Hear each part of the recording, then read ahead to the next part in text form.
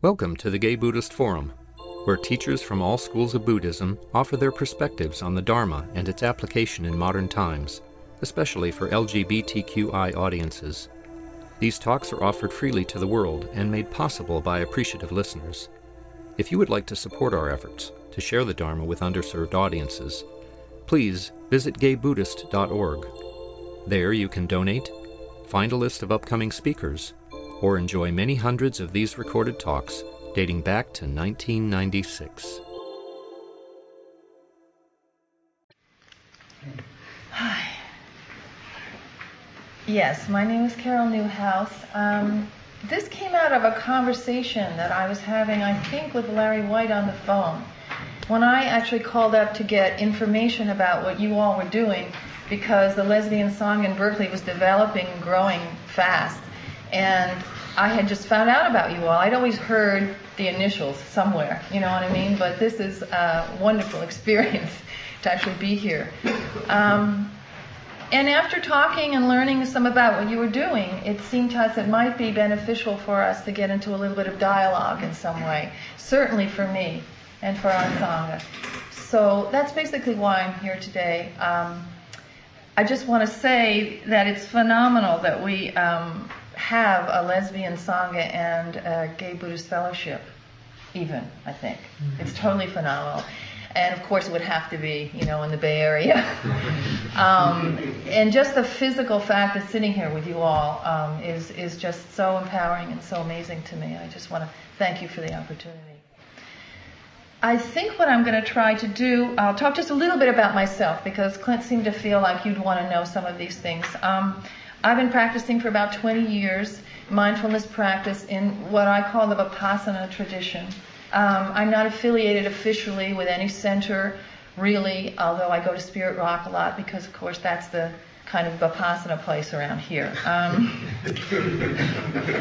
I have a teacher named Ruth Dennison that many of you probably have not heard of, or maybe some of you have. She's a lay teacher. She's about 75 now. I met her 20 years ago, and I had an experience with her that really changed my life and opened me. My spiritual path already was, cooking, but she really opened the path to Buddhism for me. And to make that story very short, basically what happened is I ran into her in Barre, Massachusetts, where there's a big Vipassana center, sat with her for 10 days, came out of that experience with a clearer consciousness and insight into my life that I had never had before in any other tradition. I was into psychic development, I was into yoga, I was into a lot of things, but this really kind of blew my mind. And so, but I was a lesbian. I was a lesbian feminist dyke, radical person. Still am to some degree. And, I was having trouble putting this together, especially in 78 or so, this was. So I invited her to a place called Woman Share, which still exists today as this lesbian feminist country retreat center in Southern Oregon. The Back to the Land women's movement, some of you might be familiar with, in the 70s, where women were trying to get away from patriarchy and figure out who we were, particularly lesbians. And that's what I was part of. So I thought, well, if I can bring this teacher to this environment, and she can handle it and we can handle her, maybe something can happen from this for me. I wasn't quite that conscious. I kind of just invited her. Not thinking she'd come, I think. But in fact, she did.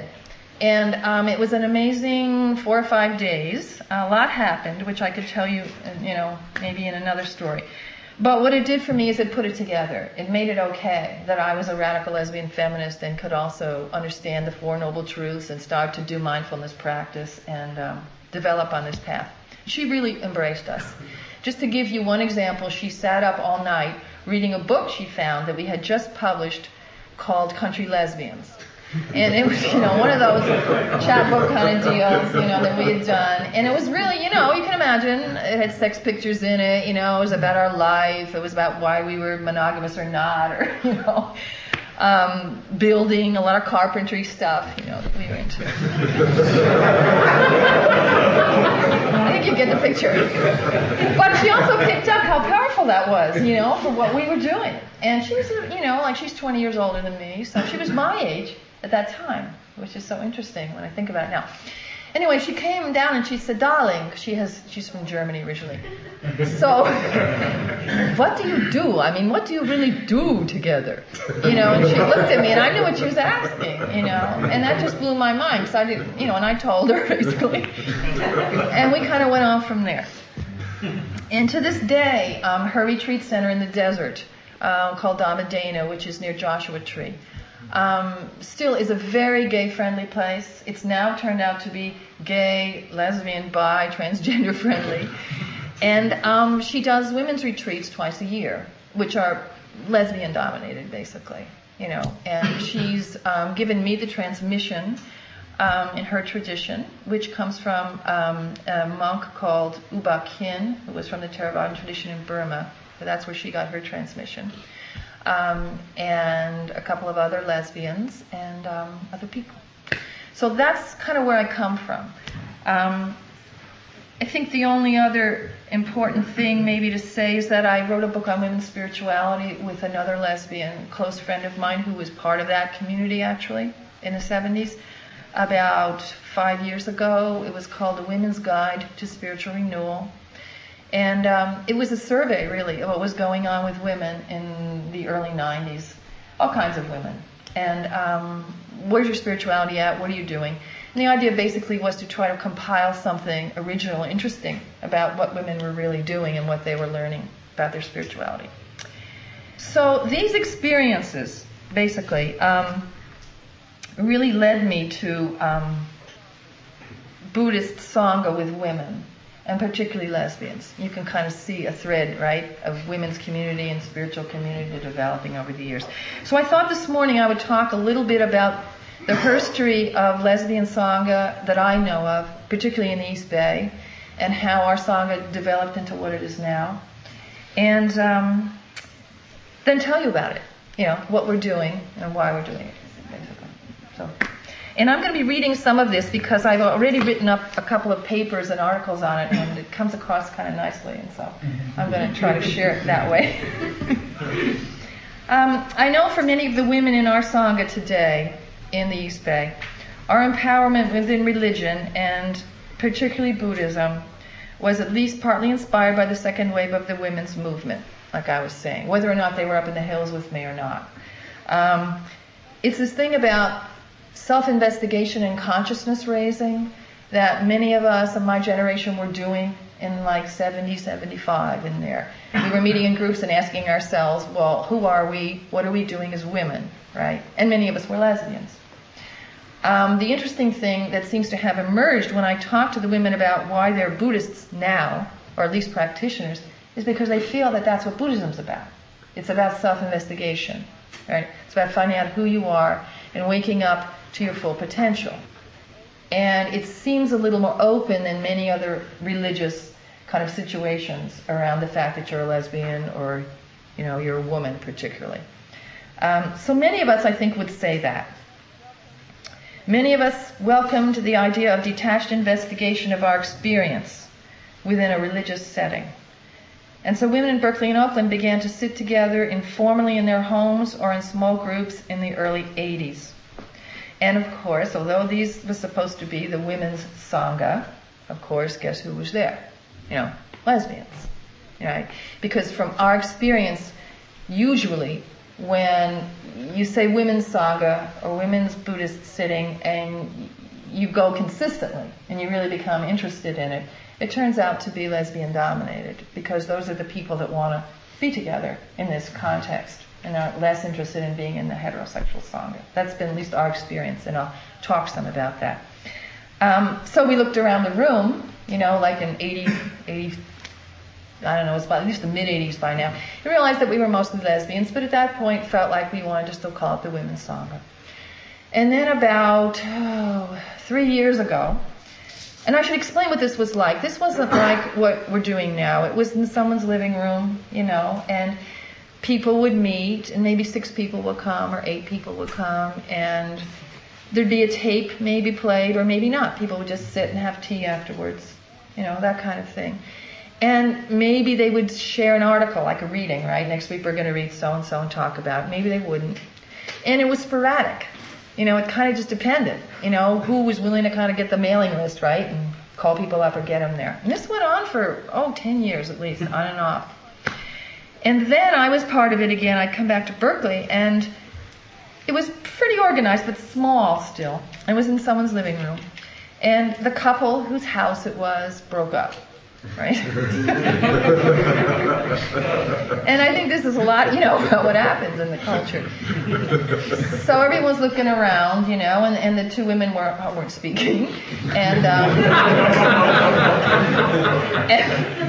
in my life, things were happening also. I'd come back to the area. I really wanted lesbian Sangha. And I was also thinking about being more of a teacher, guiding teacher, sort of. And I grabbed the mailing list, basically, and said, okay, give me that, before it gets lost, and I'll just start something or continue something. So that's really what happened. And I took it on with a lot of help from Annie and a couple of others. But basically, it was really my thing in a way at that point. And sent out another mailing list and structured it differently and said that I used the word teacher very lightly, but that I was organizing it, and let's start again. Picked a new living room in North Berkeley, and this one was bigger and prettier, and we ended up there 2 years at least, I would say. And those people, that couple, they were very devoted and very cooperative and very present with us, and their house was just very beautiful, and it was a very nurturing space to be. So, I'm going to leave that for now and come back to what we're actually doing now. Because I want to talk about the two main reasons why I think we're together, and I'll keep talking about this in a minute, but there's a positive and a negative way of looking at this, I think. There's a positive way that we want culture, we want camaraderie, we want to develop together, and then there's a sort of reactionary way, I think, of looking at it. And I want to talk about that for a minute, because for us as lesbians and bi women, is the way we're defining it now, it is a reaction against some prejudice, we feel, and some difficulties. And so I wanted to raise some of that with you. And I have some examples here that I thought I'd share. So there are also specific instances of exclusion and prejudice that some of us have faced in heterosexual Buddhist community. And this has played a role in our coming together. As I'm sure some of you are painfully aware, encountering difference in Buddhist circles does not always go smoothly. So I will take a moment to share a few examples of my own experience and the experience of lesbian sisters that points to some of the dukkha or problems or suffering in our struggle to come together with a larger community. And I'm going to begin by an excerpt from Canyon Sam's article. She's a friend of mine. Some of you may have heard of her. She's a performance artist, writer of Chinese descent, lesbian, feminist, old-time friend of mine. And she wrote an interesting article in the January issue of Shambhala's Sun this year. Canyon attends a day-long singles sit. Okay, it's Spirit Rock. Oh, I wasn't supposed to say that. At Spirit Rock. This is always hard for me, because it's about right speech, right? And I'm not really here to say Spirit Rock is a mess. That's not the point. It's just the kind of look at stuff that happens. And Spirit Rock, in a way, has been quite open in other ways, too. So I find that the people that tend to invite us in tend to hear about us and have experiences with us, So the singles sit, she was single, is what she's going to. And it's a combination of meditation and talks, and she's explaining in the article there's a feeling of camaraderie going on with these people. And in the afternoon, Canyon asks one of the teachers if they can make an announcement from the stage that gay and bisexual people would like to be able to meet with each other, identify each other, because you know how that is. You might not necessarily know. Maybe go in the corner of a room at some point so they can find each other or something. And this is a short part of her article here. It's a sea of people. We need to connect with each other, she's thinking. The teacher looks at me for a moment, as if comprehension is not completing. His bushy mustache twitches. He shifts on his feet. He blinks, knits his eyebrows. I look at him. I didn't think this was a difficult question. I guess I don't. I'll ask. He inclines his chin to his colleague on the raised platform, a tall, husky, sandy-haired psychologist. So we're not supposed to know who this is. But she's given us enough information. Right. This guy says, well, we didn't really plan on it. And then Canyon goes on to speculate. I wonder what the problem is. Gay people aren't single? Gay people aren't Buddhists. Gay people don't need to talk to each other. We just can sit and listen to heterosexual references all day long and assume that we're included. Maybe this is a straight event, and what are gay people doing here anyway? We're talking about legitimate relationships, and gay people don't have these. I know, Marin County doesn't have any gay people. She has a really good sense of humor and a way of making a point, I think. People ask me what the upshot of that all was. I don't think it went very well. I can't remember. They never met together that day. Last year, when I finally got online with AOL, this is my experience, my first inclination was to visit their online Buddhist discussion board, especially the section designated for women's issues. I thought I might find other women and lesbians interested in exchanging ideas and experiences within Buddhism, and a way to publicize the Sangha. As I read through the messages on the board, attempting to acquaint myself with the conversations, I quickly realized that on many occasions, questions and comments by women addressing women and lesbians' concerns within the Buddhist community were being met with hostility. Often these online responses were condescending and discounted the discussion taking place. Much of what was discounted and discouraged were stories where women and lesbians felt they had been disrespected, marginalized, and sometimes I would even say harmed, as in situations of, say, verbal or sexual abuse within the community. As I read over the responses, I saw that much of the rationale for dismissal of attempts at discussion stemmed from the idea that Buddhists are striving for unity and focusing on absolute reality. An admission of relative differences would not hold up our spiritual, it would only hold up our spiritual progress, right, on the path. And maybe was even injurious to the forming of community and Sangha, and maybe even offensive to the Buddha. These remarks came as warnings from so-called senior students and teachers, and for the most part from men who did identify themselves as male. I was shocked when, after one woman expressed her painful experience, it was suggested that she, and I quote from the posting, penetrate its nature, understand that all of samsara is ultimately empty, and that if she were a true Buddhist practitioner, she would have understood this and would not keep bringing up these issues. My respect for, my request for compassion and understanding of the possible harm that could be caused, and my suggestions that perhaps our precept of non-harming had been transgressed, were pretty much ignored. And after a couple of months, I noticed women kind of dropping off this discussion board, and again I felt like we were silenced. I'd attempted to encourage the women who were posting to ignore these messages, but generally I think people moved on, either out of frustration, hurt, or maybe just boredom. And I'm going to give you a last story because I think it might have something to do with some of your, I suspect, quests here. A year ago, it became apparent that our lesbian Sangha needed a larger space for gatherings. We'd grown from, I would say, maybe 10 to 15 usually, which was in the large living room, beginning to get crowded, right? And we were getting up to 20, 25, maybe even more. We had a meeting in our members' living room and were rapidly outgrowing the space. One of our members approached the head monk of a Buddhist learning institute and monastery in Berkeley, and she asked if we could use the meditation hall occasionally for Dharma talks and sittings.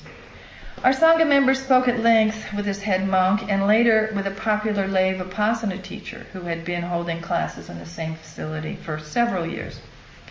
It quickly became clear to her that both men were less than enthusiastic about the idea.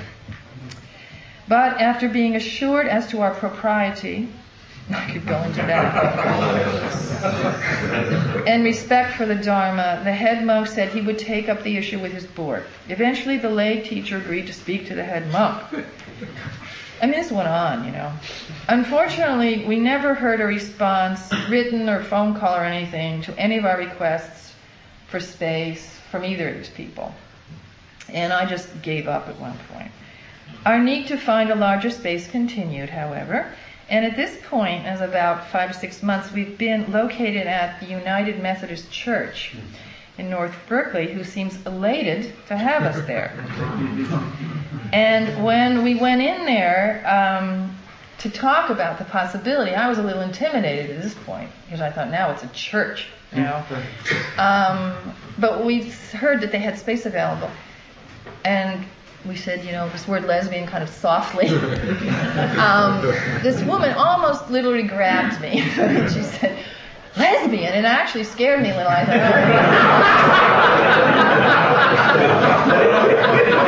oh. But actually it was the opposite. She was like elated to have us and explained that they were a reconciling congregation, if you've heard of this, in the Methodist faith particularly.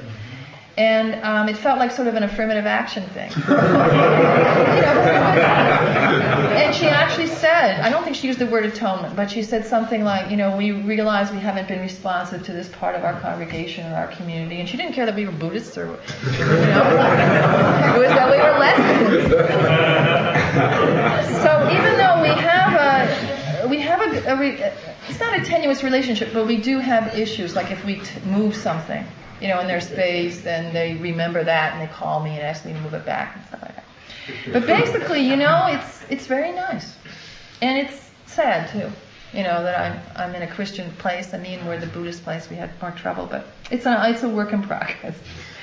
So the purpose of our lesbian Sangha, we've met and we've discussed this, is basically to provide a space for the questions and intuitive wisdom of lesbians and our understanding of Buddhism as we practice it together. Okay, so we're assuming we have some kind of intuitive wisdom and some maybe different or special questions that we want to share together. We also want to deepen our spiritual practice together.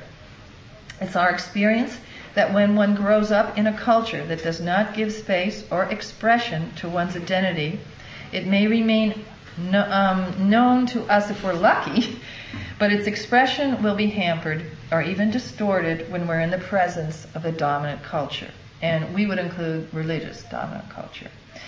We know that the dominant expression of Buddhism and Buddhist practice is not a feminine expression, and certainly not a lesbian expression.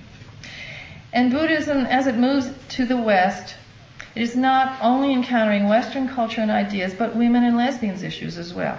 In order for these to emerge, the lesbian expression of Buddhism needs an incubator, we feel. A safe, warm, and quiet space for our wisdom to grow and to be expressed. And to meet our needs for spiritual friendship and support among lesbians.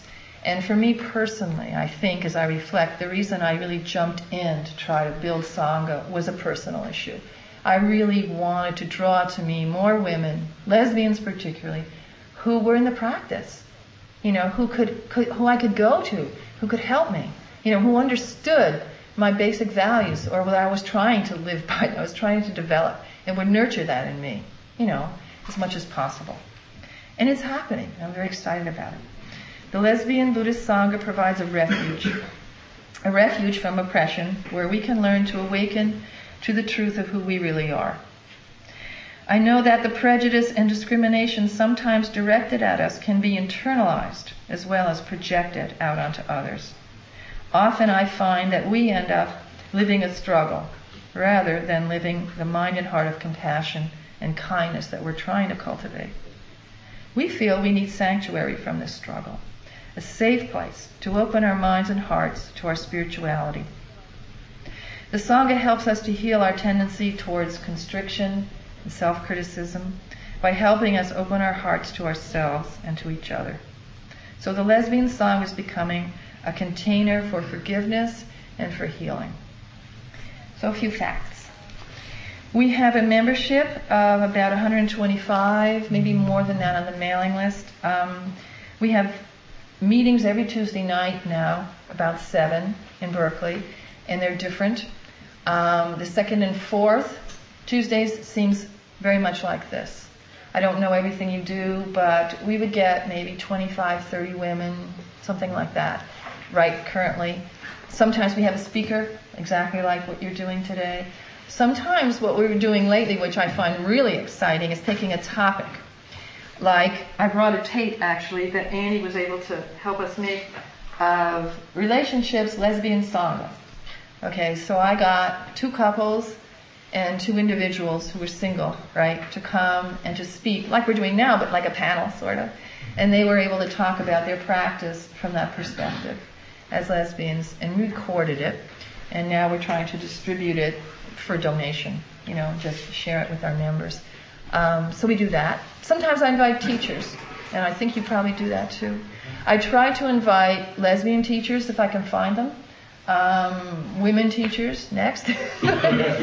And that's as far as we've gotten so far. That seems to be the interest. There's a transgender person who is interested in coming, and we'll see what that's going to be about. I'm not sure what's going to happen. She has just asked to come. We have a study group now on the first Tuesday night in someone's home, that's smaller. And we have what we call a Kalyanamita group, which is in the Vipassana tradition, Theravada, basically a spiritual friendship group. And it's very unstructured. Leadership rotates all the time. It's small. It's not supposed to get any bigger than 10 or 12, really. And the idea, again, is forming community, but in a more intimate way, and talking about how you're practicing together. We go on field trips. This is a new thing we've been doing. We just started it 3-4 months ago. We've been up to Stone Creek Zendo. I don't know if you know of it. It's in Sebastopol. There's a lesbian Roshi named Jishu Warner who's moved up there recently.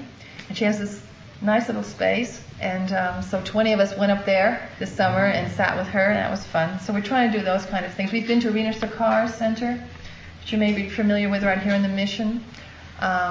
She's a Theravada nun from Burmese background, very powerful, interesting woman, teacher of mine. So it gives you a sense. I want to give you a sense of who we are, too. I feel I'm talking too long. Many of us feel that we're more comfortable with feminine images, just because of many things I've already said. We can identify more easily, so we use Kuan Yin on our altar.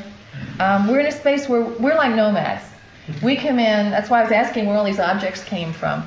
We come in, with boxes and things, and we take 15 minutes and we transform the space. That's basically, and then we take down and go home. So we have our own objects and images. We prefer a less hierarchical structure, conducting rituals or meditations or anything. I am this guiding teacher in a sense, but I see myself, although I am certainly a senior student, among 2 or 3 others, I would say at this point, I really see my role as guiding the Sangha, really, more than wrapping it down about what Buddhism really is to everybody who doesn't really know, that kind of thing. And I don't want to negate the fact that I know something, but, it's a fine line. And that role's changing. It's all evolving. We have a strong interest in how the Dharma assists with relationships, as I mentioned, when we talk about that. We tend to be inventive and questioning a lot. And many of us are working to put an end to suffering in the larger community. Many people are involved in homeless projects or different kinds of things like that. And have a connection with BPF, the Buddhist Peace Fellowship. Not everybody, but maybe a third of the people, something like that. We tend to be Vipassana and Zen practitioners if people do affiliate. Not so much Tibetan or any other type, although there's always a little bit. But we started out very Vipassana, and now there's more Zen practitioners. We just work with that. It seems okay. Can you describe your work with the homeless briefly? Who? Can you describe your work with the homeless? You know, the way we do that is we don't yet officially do it as a group. What I mean by that is there may be an individual in the group that teaches mindfulness meditation at a homeless shelter. There is. And she talks about that, and then she invites other people to maybe go with her or to learn about that. So that's, at this point, all I really know about it, because that's what she's done, and I haven't personally gone. So different people have different things, and they try to include people. That's the way it works. So I think I'm going to stop. I was going to read a nice poetic thing about Kuan Yin, but basically, it's the thrill of sitting here, and if none of you have had this experience, I would really encourage it, even if you're not going to do the whole talk, to sit here and open your eyes and to look out, and to see all these gay men, which I had this morning, sitting, and holding the community, and which I have a lot with the lesbian community, is totally moving to me. I mean, it's hard to put into words what it does for me. So I guess that's all I'll say for now. Thank you for listening. Questions? Carol, what you said about about kind of the rationale for having a women's group or a gay women's group was very beautiful, first of all, and also it's something that we talk about in the steering committee a lot. Like, should we have open it up to all these other groups, or should we keep it a safe enclave for gay men? And we always end up saying, well, we should keep it a safe enclave for gay men, but I think the way you've put it is so eloquent, and that's something you could just substitute that for gay, men, and that would help us to understand why it is so comfortable, like this, even though we feel like, well, Buddhism, maybe we're being too exclusive or something, or excluding people. I was wondering if we could get a copy of that also, a copy of your talking the about talk your part? mission. And, Sure, certainly. I'll see that happens. Yeah, I wouldn't have any more comments except what I already said. I would support you in that. And I was talking to someone in the break briefly, and he mentioned to me that perhaps it's easier for women to be exclusive than for men. And I hadn't really thought about that. But when he said it to me, I kind of understood it. However, from my position, I would want to encourage you to keep your space. It's invaluable. It's precious, from my opinion. Yeah. First of all, I really want to express my appreciation, not only for your being here, but for a certain mood and tone you establish, which I find very helpful. Moments of levity, an allowing for both the pain and a slight distance to come into our discourse and dialogue. And that's point one. And point two, I really want to express my appreciation. It may have been a little inadvertent, but that you, in fact, identified Spirit Rock, where I go. I go every Wednesday. And I go to sit, and it's facilitated by a woman, Sylvia Forstein. And for whatever reasons, in the years I've gone, I've had an enormous need to identify myself as a gay man, and to be visible. And I've always been extremely welcome. It's at least 80% women all the time. Right. There is a large, not always identified lesbian group amongst the women, but of course I can see that they're lesbian because of a variety of things. And the reason I'm so glad that you identified it is I do think we need to talk about it, and I do experience there an openness to hearing, even if, in fact, naturally there is a certain kind of blindness that we, in fact, can speak more readily to, because we're, the objects of that blindness. And then the fifth thing I just want to say about that is, of course, I've gone to weekends and 4-day retreats that Eric and Arena have led up there. Right. And do people know who he's talking about? Not everybody. Maybe you could just say. Well, I can't speak exactly to how many clearly identifiable lesbian and gay men there are in the Vipassana tradition around. But one of the men is Eric Kolvig, who was, of course, a member here, and who now is in Santa Fe, whom I just saw actually a week ago when I was in Santa Fe.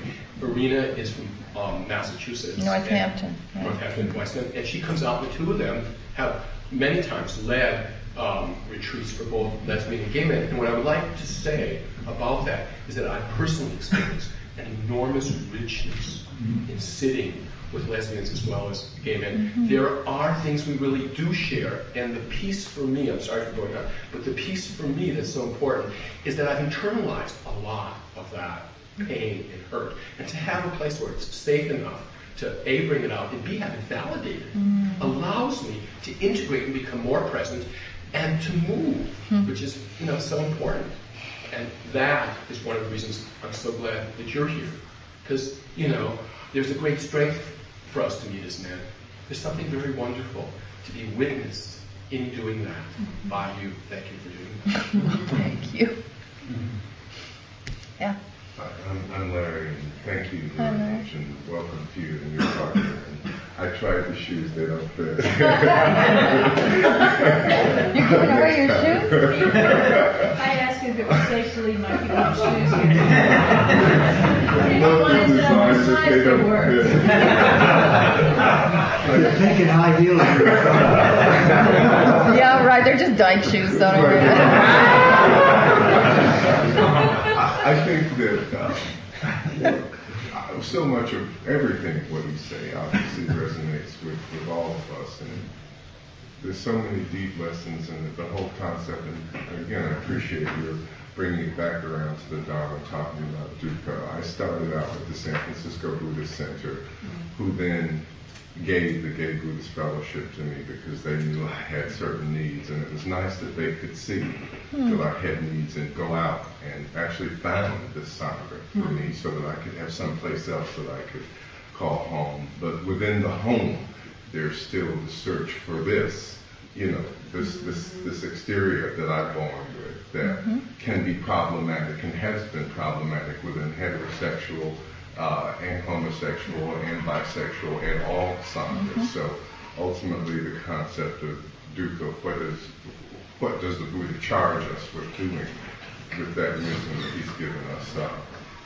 I've met a number of women so far from the Sangha that you're associated with, including Saint Ken, who's one of my heroines in this world. And I'm hoping and I'm feeling that we're all going to keep learning the real lesson. Because in the end, one day it won't matter. None of it will matter. But until such time that it does matter, we do have to have safe places, but we have to also be critical of ourselves and mindful of ourselves to make sure we do what we need to do individually to keep our sanctuary safe for those of us who are something more than just sexual minorities.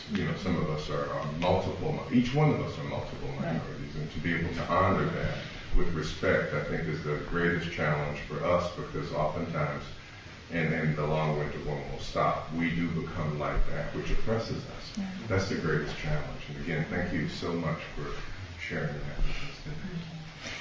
I will say that I feel probably that the lesbian Sangha that I represent today has the same issues. We have very few women of color. Occasionally there'll be an African American lesbian, Mexican American woman come. There's maybe a couple of them that come regularly, but it's a real issue, and it's much bigger than us. It's, like you said, it's the whole thing and where the religion came from, and we could go on and on. But I do really honor the richness that we each bring, and we don't have to be afraid of it. It's who we are. And again, I think as gay people, maybe that's my thing. I think we're well equipped to understand some of this dukkha that you're talking about. We just try to see that it just has a little bit different flavor over here, but it's the same pain, and not be afraid of it. So appreciate you for speaking about this. The Buddhist Peace Fellowship is supposedly going to be putting on a racism and Buddhism conference or something. We have two members of the Sangha who's actually working on this. Great, because I know Rosa, and she's sort of in contact with us, and I'm hoping to be able to go to it or be part of it in some way. And I also heard that the Buddhist Peace Fellowship was thinking of putting on a gay forum as well, or lesbian, gay, bi, transgender, whatever forum somehow too. So this will be interesting if some of these things happen. Thank you.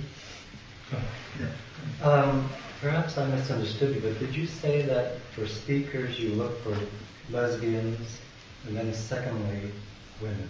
Does this mean that you exclude men as speakers? Yeah. mean, not, oh God, I mean, not like that. I would say in a gentle way, no one's brought it up. If someone has come to us, or it hasn't been my idea, and no one else has come up and said, we'd really like Mel, what's his name from the Berkeley Zendo, to come and speak. And we really think that's important or something. And I don't, it's interesting you're mentioning it. I don't know why exactly. No one has ever said we're never going to have any men. It hasn't been like that. I think, just reflecting on it now, well, it's just not our priority. That's all. It's not exactly like, I can imagine someday it might happen. But see, I would say, you want to hear Mel? Go hear Mel. And he's right over there, And that's fine, And maybe it will happen that Mel would like to be part of a representation of his group in our setting. That could be an interesting exchange.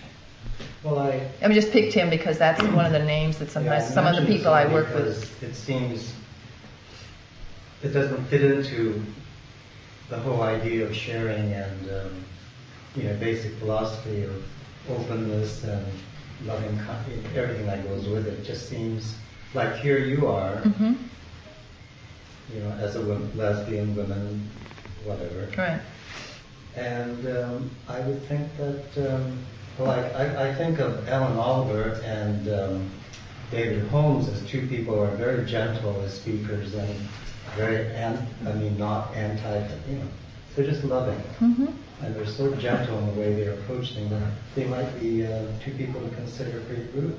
Are these heterosexual people? Oh, I'm sorry, I couldn't hear you very well.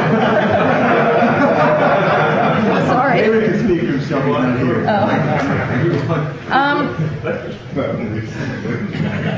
What I would do with that is I would take the recommendation back to the group and just see what people were interested in hearing about.